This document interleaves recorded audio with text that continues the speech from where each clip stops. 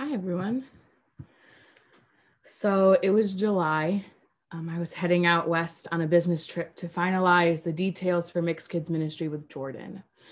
I had packed up a week's worth of clothing, as well as a camera, a tripod, my laptop, and other necessities into one duffel bag, and I caught a flight across the country to California. After landing in San Jose, we hopped in my rental car and we just started driving south. We drove close to 10 hours from San Jose down to Yucca Valley in Southern California to visit Joshua Tree National Park.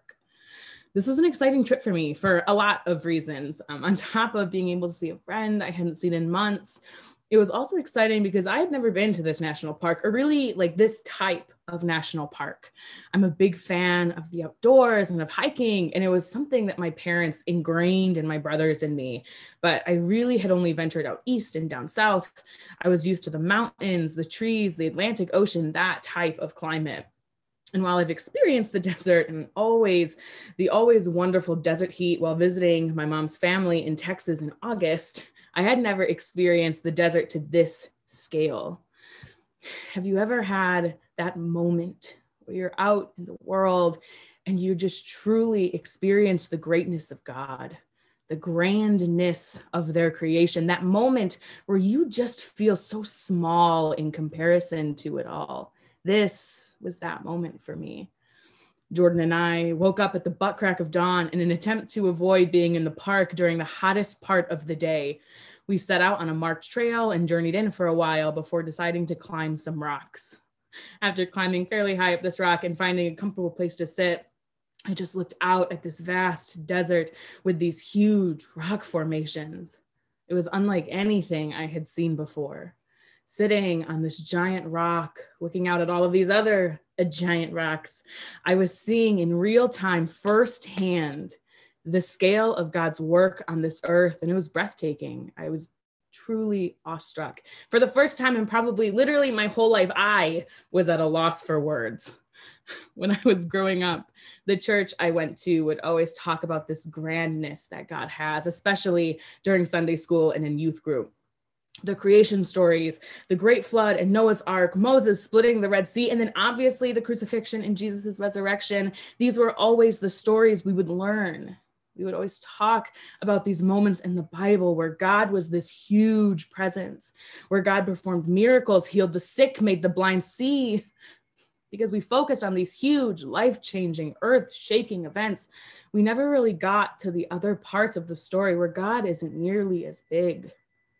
The idea of being able to see or hear God in any other capacity besides grand was something we never were taught. It was something we had to figure out on our own. In 1 Kings, the prophet Elijah was able to experience God in this great but smaller capacity. You know, Elijah had gone through some serious shit. He had just proven to the worshipers of Baal that they were worshiping a false god. He killed all of Baal's prophets, and he fled for his life after being threatened death. And after a long journey, and I mean like 40 days and 40 nights long journey, he reached Horeb, the mountain of God. After sleeping in a cave on the mountain, Elijah woke up to the word of God asking him, "Elijah, what are you doing here?" So he told God everything. The Israelites rejecting God and worshiping Baal, tearing down the altars for God, killing God's prophets, how he had to flee to the mountain because his life too was at stake. God listened and then told Elijah that he needed to go stand out on the mountain because they were about to pass. Before Elijah could even get out of the cave, this huge wind whipped through the mountain, tearing it apart, shattering rocks.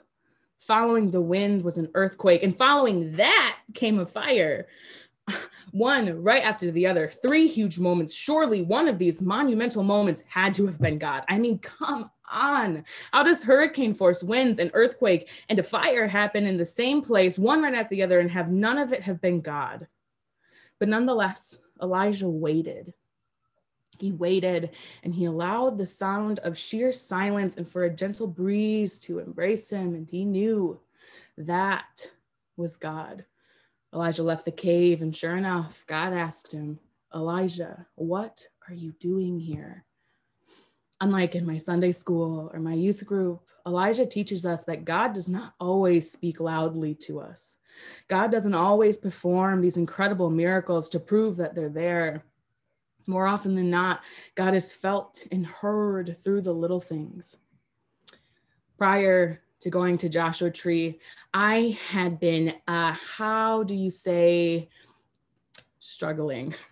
It wasn't until the January prior to this trip that I got a diagnosis for what I was dealing with. My entire life, I've struggled with my mental health. I would go through immobilizing bouts of depression, have anxious episodes, and suicidal ideation, self-harm, and self-sabotage were always present. For so long, I lived in this perpetual state of gray that when I finally got my bipolar depression diagnosis and I was put in extensive therapy and put on various medications, I was finally capable of starting to pick up the pieces of my life that I had let go. I finally learned about my different triggers and how to catch them.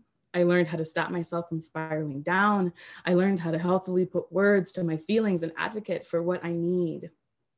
I was learning how to be a healthy, functioning member of society again, but there was always something missing. As sad as it sounds, after growing up depressed and having trauma-induced amnesia preventing me from remembering most of my memories prior to the age of 15, I had forgotten what it felt like to truly be just happy. I had gotten really, really good at putting on a mask and smiling for the camera. I knew how to act in an attempt to make people around me more comfortable, but I had lost that little piece of me, and I had settled with this idea that it may never be something I genuinely feel again. As I sat on top of that giant rock in Joshua Tree, looking out at the desert in awe of God's creation, I began to notice this kiss of heat on my skin. I noticed the way the few clouds lazily floated over the bluest sky I had seen in years.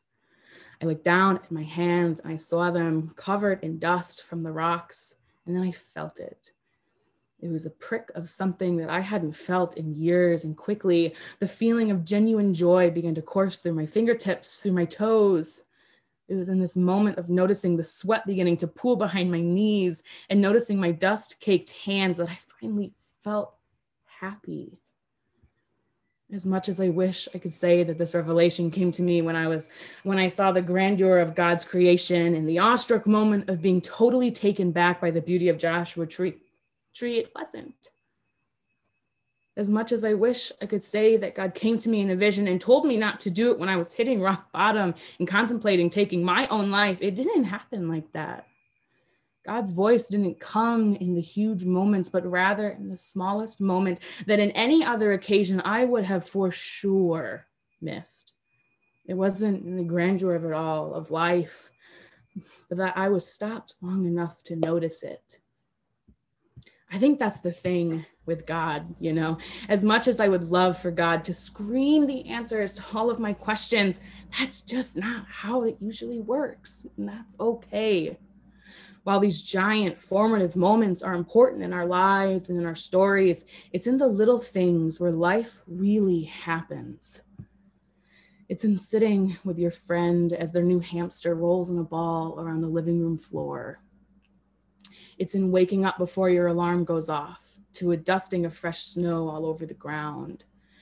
It's in walking through your parents' door for the first time after months of quarantine.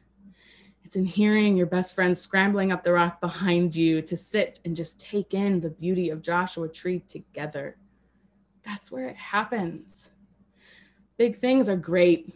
They're always something to look forward to, but it's in these moments, in the kiss of the heat, in the gentle breeze, that God's also present.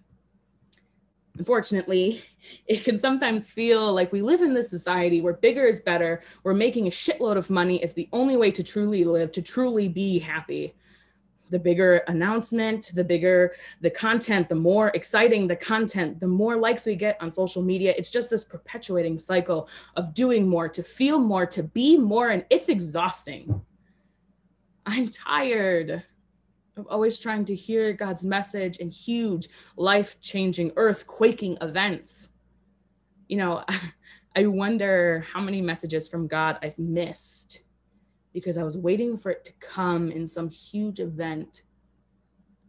I wonder if I would have just stopped and took a step back to notice the pockets of peace in my life, if I would have realized sooner that God's capable of speaking in a small voice too.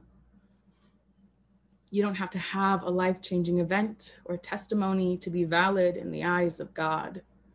You don't have to only feel God working in you through the big moments to be valid in how you see and believe in God. Whether we like it or not, God is with us and working in us all the time. Even now, as so many of us have had our lives put on hold for almost an entire year of working from home, living in almost exclusively yoga pants, living the same day in and day out, God is still present and working in our lives. It might just take taking a step back to slow down to hear it, to step back and hear God ask, Elijah, what are you doing here?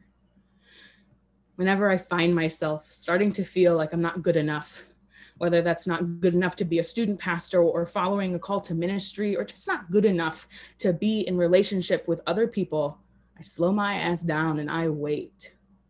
I don't keep pushing myself to a point of exhaustion, trying to get to the moment where God will yell at me to stop and to take care of myself. No, I wait. I take myself back to that big ass rock in Joshua Tree, and I wait for the kiss of heat again. I wait for that small voice to bring me back to the present, because no matter where we look, big or small, God's there. They never left. Amen.